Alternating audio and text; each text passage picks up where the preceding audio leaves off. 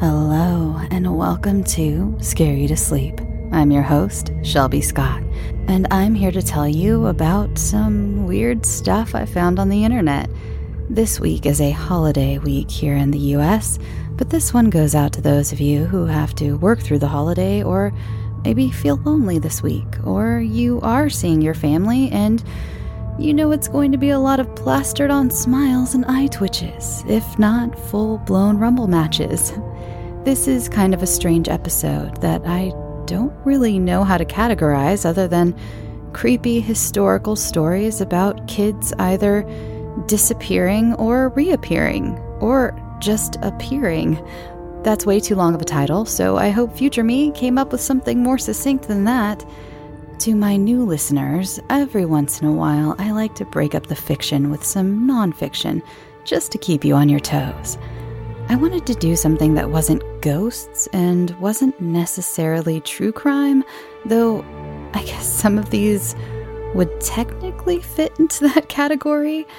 Something strange and historical to maybe give you something to change the subject if you feel the conversation leaning to politics and you just don't have the energy to go toe-to-toe with Uncle Larry again this year. So, let's begin, shall we?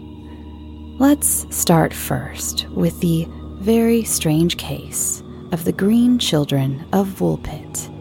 Now, this story goes back very far, to 12th century England during the reign of King Stephen. This all happened sometime around 1150, the first written account of it being in 1189, so 40 years after all this occurred, which does leave room for error. But it's not unlike a lot of the Bible, which was written way after that stuff allegedly happened. So, this happened in the village of Woolpit in the county of Suffolk. One day, 2 children were found, seemingly siblings. They had green skin and were speaking gibberish, or something that sounded like gibberish to the Englishmen who found them. They were taken to the manor of Sir Richard de Calne, where they refused all food for days, until one day, while walking through Sir Richard's garden, they came upon some broad beans, which they promptly picked and ate raw. And that was all they'd eat for a while. Just raw broad beans for days, weeks. But Sir Richard worked with them, and eventually they were able to incorporate more foods into their diets, and as they did, the green color faded from their skin. They also began to learn English, which was when they were finally able to explain where they came from. And it was quite the description. They said the following: "We are inhabitants of the land of Saint Martin, who is regarded with peculiar veneration in the country which gave us birth. We are ignorant of how we arrived here.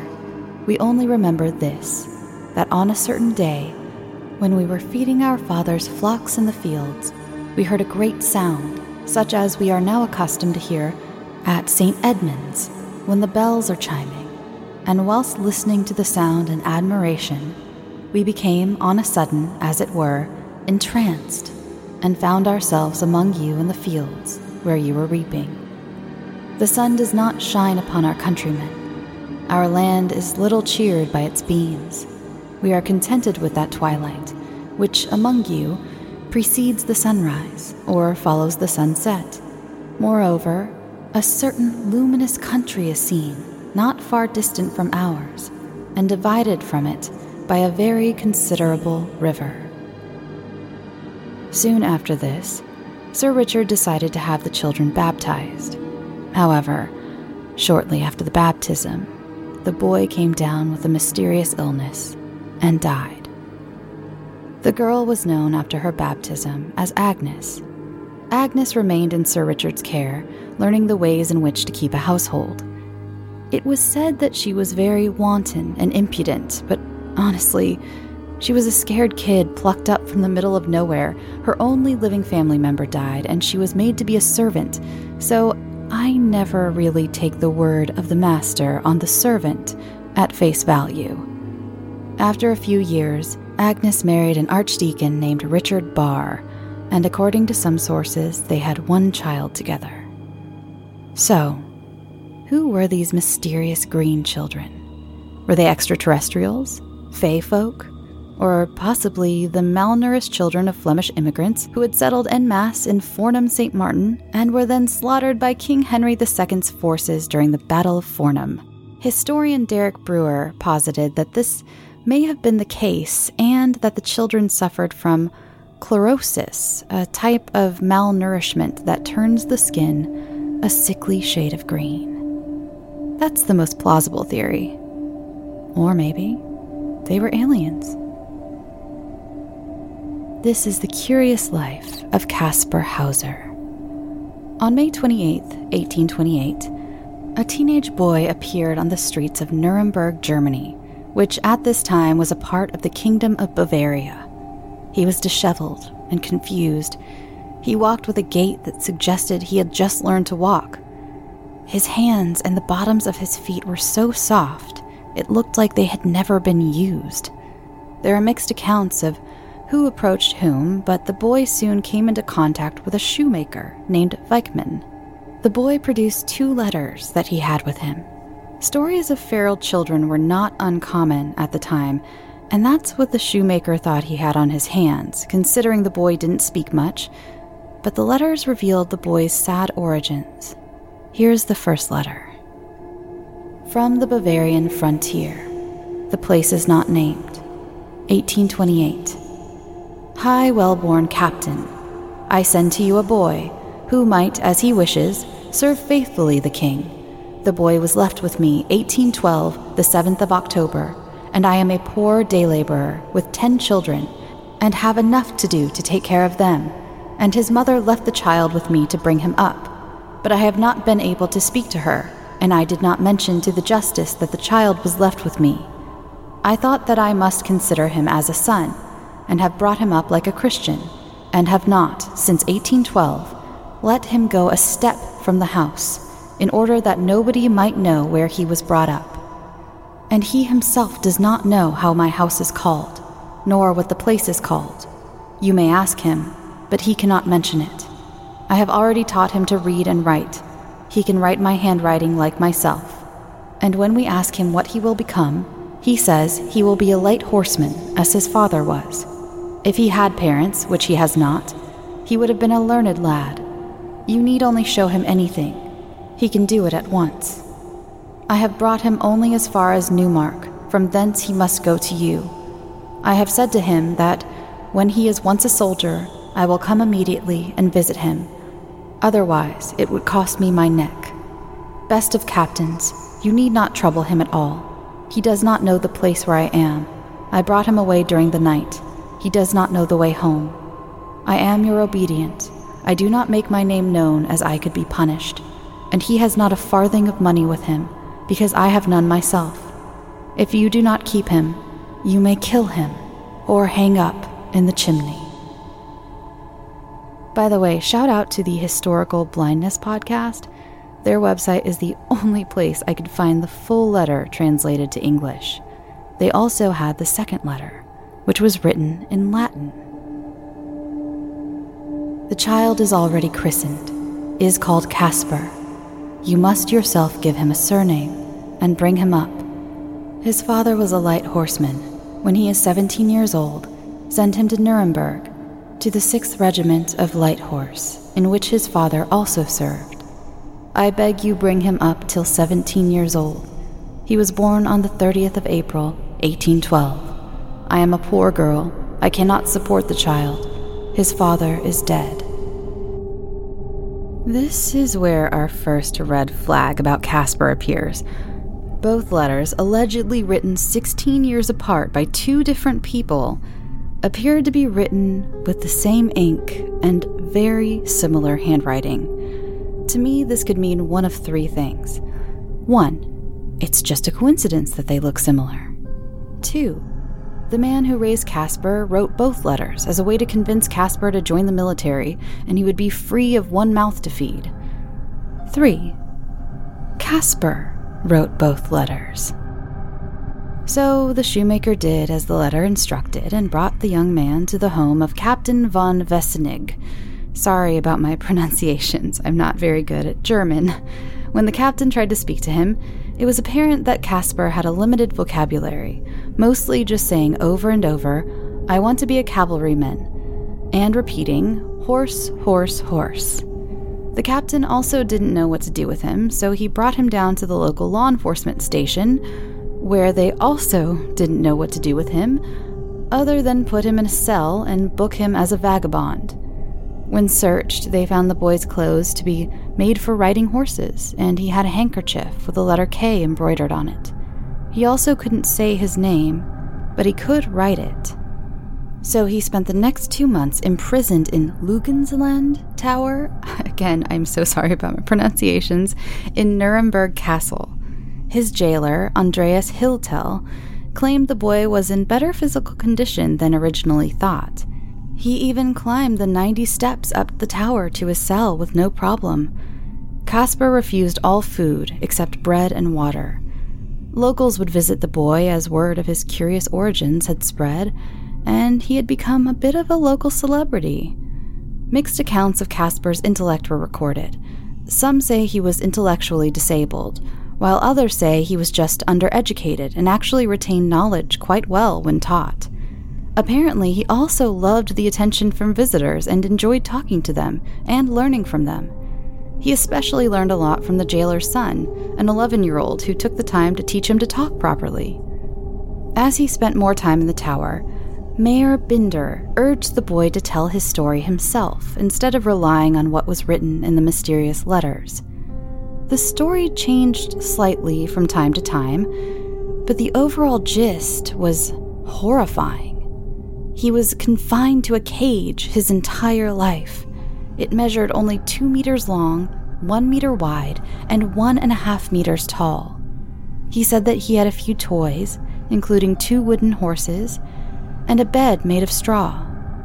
In his later autobiography, he spoke of the man who kept him there, that he would be fed water that sometimes tasted bitter and made him sleepy, and he was only given rye bread to eat. On the days the water was bitter, he said he would wake up to find his hair and nails trimmed and cleaned. He claimed that he only met one human being his whole life right before he was taken to Nuremberg. That man kept his face hidden and taught him to read and write.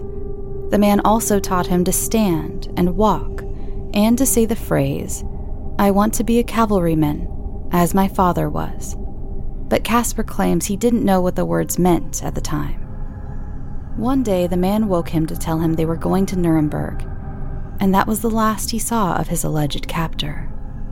When his current captors tried to vary his diet by giving him things like coffee or beer, Casper would have incredibly bad gastrointestinal distress and be ill with headaches and vomiting, even when they hid them by baking them into the bread he ate. This knowledge spread to his visitors, who would then attempt to slip him other foods or drink in order to make him sick on purpose. I think sometimes when we look around this world and feel like things are worse than ever, it's bleak, but important to remember that people have always been cruel. As I mentioned earlier, some of his visitors would try to teach the boy, like Judge Paul Johann Anselm von Feuerbach. He noticed that Casper didn't understand fire, attempting to touch the flame of the candle in his cell. He also discovered that though he didn't know much of anything else, Casper somehow understood money. When presented with them, he knew which coins were worth more than others, and knew their worths individually, making Casper's origins seem even stranger. The judge began to suspect that Casper may have had more aristocratic origins than it seemed. He even wrote a book about him in 1822, and like everything else before, these rumors began to spread, and talk of Casper possibly being the illegitimate son of a royal reached far and wide. Before we move on to the rest of the story, I will throw in a few other rumors I think were probably just manufactured from a Bavarian game of telephone, such as, he could read books in total darkness. This was chalked up to the fact that he was raised in a dark cage and had developed the superhuman ability to see in the dark. It was also said that he could sense metals and electricity, that he could identify different metals even when hidden under a cloth. He could also sense magnets and said it felt like they were sucking the air from his body, and he was incredibly sensitive to thunderstorms and static electricity. Because of Casper's newfound popularity, gifts and donations from the community flooded in. He was eventually released from his prison cell and somewhat adopted by a school teacher named Friedrich Dahmer. With Dahmer's directions, Casper found that he was actually a very good artist and loved to draw, and that he was a natural horseman. Some of his drawings, by the way, still survive to this day. Dahmer, however, also subjected Casper to many experiments, including with magnets to test his sensitivity to them. Dahmer was also very into homeopathy and experimented with that as well on Casper. Dahmer was the reason for a lot of the rumors of Casper's superhuman abilities. On top of the others I already mentioned, Dahmer also claimed that Casper had incredible hearing and could hear over great distances. On top of being kind of a mad scientist, Dahmer also was incredibly anti-Semitic. A lot of his spiritualistic beliefs he tried to impart on Casper were horrifying lies about Jewish people that I honestly won't even repeat here. You can look it up I have all of my sources in the show notes or on the website. I'm not going to talk about them, but they were terrible. So let's move on to the first attack. On October 17th, 1829, a year after Casper had been found wandering the streets of Nuremberg, he was discovered in Dahmer's basement with a bleeding wound on his forehead. Casper claimed he was using the toilet when a hooded man attacked him, who then told him, "You still have to die ere you leave the city of Nuremberg." Casper said he recognized the man's voice as the same who had brought him to Nuremberg. There was a trail of blood from the cellar back to the room he had claimed to be in, but it did raise the question of why he hadn't tried to find help. The attack was investigated by authorities, and it only added fuel to the fire of the rumors that Casper must have been some discarded son of a royal, that his newfound celebrity had put a target on his head, and this person wanted to make sure Casper's true identity was never found out. They even took him from the house of Dahmer and put him into the care of Johann Bieberbach. By this time, Casper had been written about in newspapers and magazines all over Europe, so it could even be that he was of English origin or Hungarian. Who was this mysterious boy? Of course, I do need to note that there was one other rumor, that Casper and his mentor, Dahmer, had just gotten into an argument where Dahmer had accused Casper of having a tendency to lie. So those who weren't as charmed by this mysterious boy put forth that he could have just taken a razor and injured himself to elicit pity. Now, to attack number 2. Now at Bieberbach's home, on April 3rd, 1830, a shot rang out. The sound was traced to Casper's room. He claimed to his escort, who had rushed into the room, that it was just an accident. He had been climbing a chair to grab a book, fell, and on his way down, accidentally grabbed the pistol hanging on the wall, and it went off, leaving him with a superficial wound on the right side of his head. And get this incident also allegedly happened right after Bieberbach had accused Casper of being a liar. Mrs. Bieberbach is noted also complaining of Casper's horrendous mendacity and art of dissimulation, and called him full of vanity and spite. Casper was transferred again to another house, this time of Baron von Tucher. Again, I am so sorry, Germans, for my pronunciation, who was heard complaining of his house guests' incredible vanity and propensity for lying. Casper then bounced around from house to house for a while, seemingly being the worst of house guests. One of his patrons, Lord Stanhope, even wrote about him later, listing all the ways in which he thought Caspar was some sort of fraud. Some think that Stanhope was actually a shill for the House of Baden, which is where a lot of people think Caspar may have come from, and that the House of Baden would do anything they could to discredit the young man. After a string of patrons and homes, we come to December 14th, 1833. Caspar came home with a deep wound in his chest. He claimed to have been lured to the Ansbach court garden, Ansbach being one of his many patrons who had soured on him. He said he was approached by a hooded stranger who gave him a small bag and stabbed him. Police retrieved a small violet-colored purse with a note that was written backwards, like you would need to hold it up to a mirror to read it. It said, "Hauser will be able to tell you quite precisely how I look and where I am. To save Hauser the effort, I want to tell you myself where I come from. I come from the Bavarian border, on the river. I will even tell you the name. M.L.O. Caspar Hauser died 3 days later of his wounds.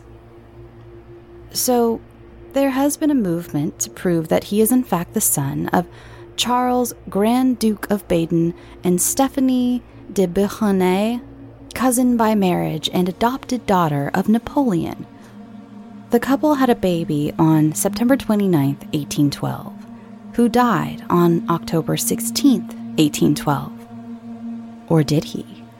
Was he secreted away to a laborer with 10 children, only to emerge 16 years later as Caspar Hausen? According to DNA testing, probably not. The House of Baden has not allowed any direct DNA tests to be done on Stephanie's remains, but it was done on a relative of hers, and it looks like Caspar was not the mysterious lost prince of the House of Baden.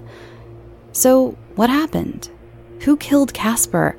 Was there someone actively hunting this mysterious, albeit annoying, young man? Or were they all orchestrated fabrications by Caspar himself, perhaps wounding himself fatally by accident on his final attempt to gain sympathy? Or was he a secret royal?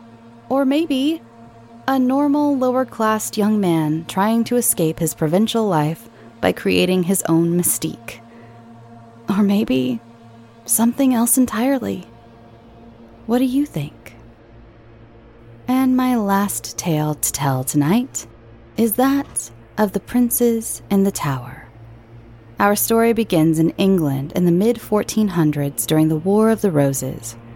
My UK friends, I know that this is a big part of your history, and it's full of so much more nuance than what I'm about to say, but I just want to get out the gist of the story so you understand what this time period was like.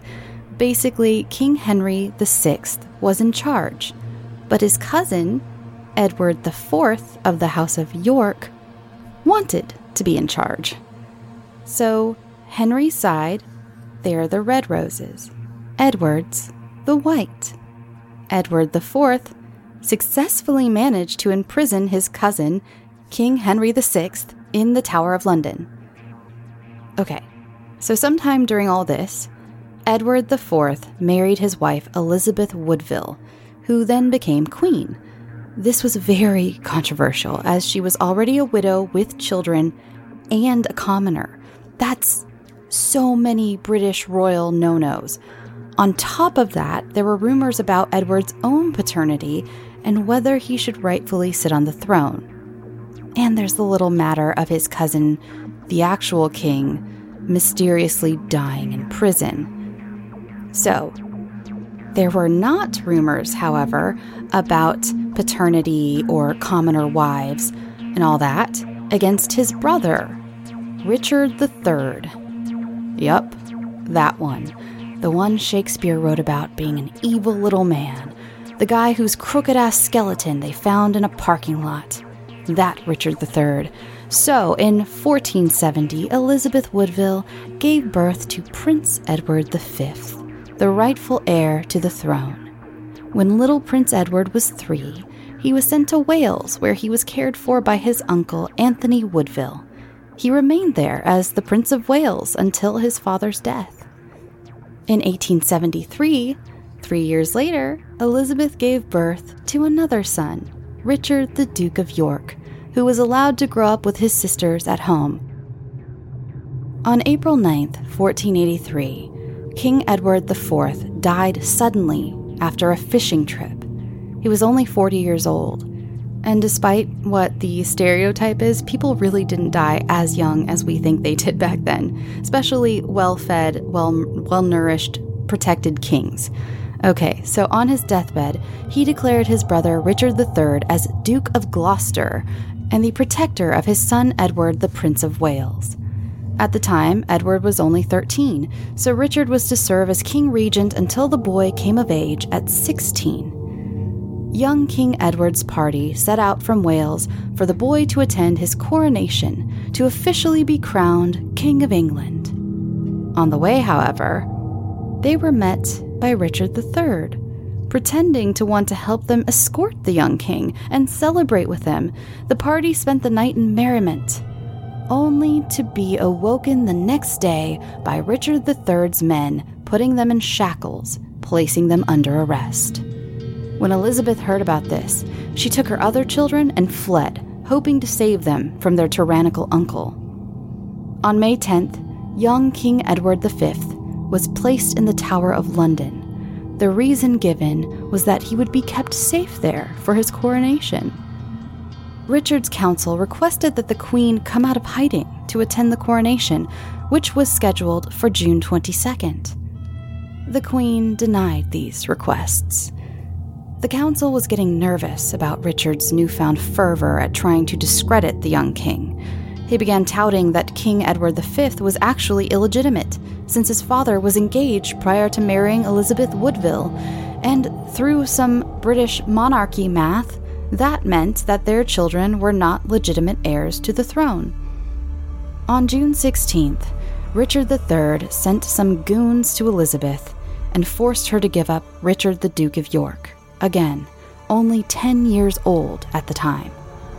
He claimed to the council that he wanted the boy to be sent to keep his brother company in the Tower of London, where he was still awaiting his coronation. Days later, right before the coronation, the attendants for the boys were dismissed. At the end of June, Anthony Woodville and any other supporters of the young king were executed for treason. The coronation was then rescheduled to November, until being canceled completely. On July 6, 1493, Richard III was crowned King of England. An Italian diplomat visiting court at the time wrote, "Withdrawn to the inner apartments of the tower proper, and day by day began to be seen more rarely behind the bars and windows, until at length they ceased to appear altogether. Already there is suspicion that they have been done away with." Elizabeth never saw her two boys again.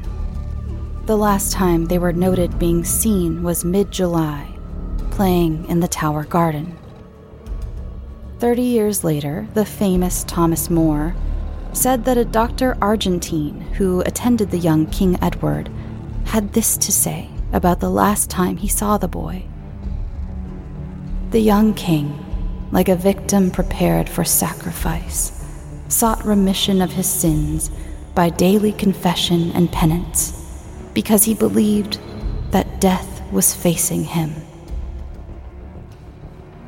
No one knew what had become of the boys until, perhaps, 200 years later, when part of the tower was being demolished.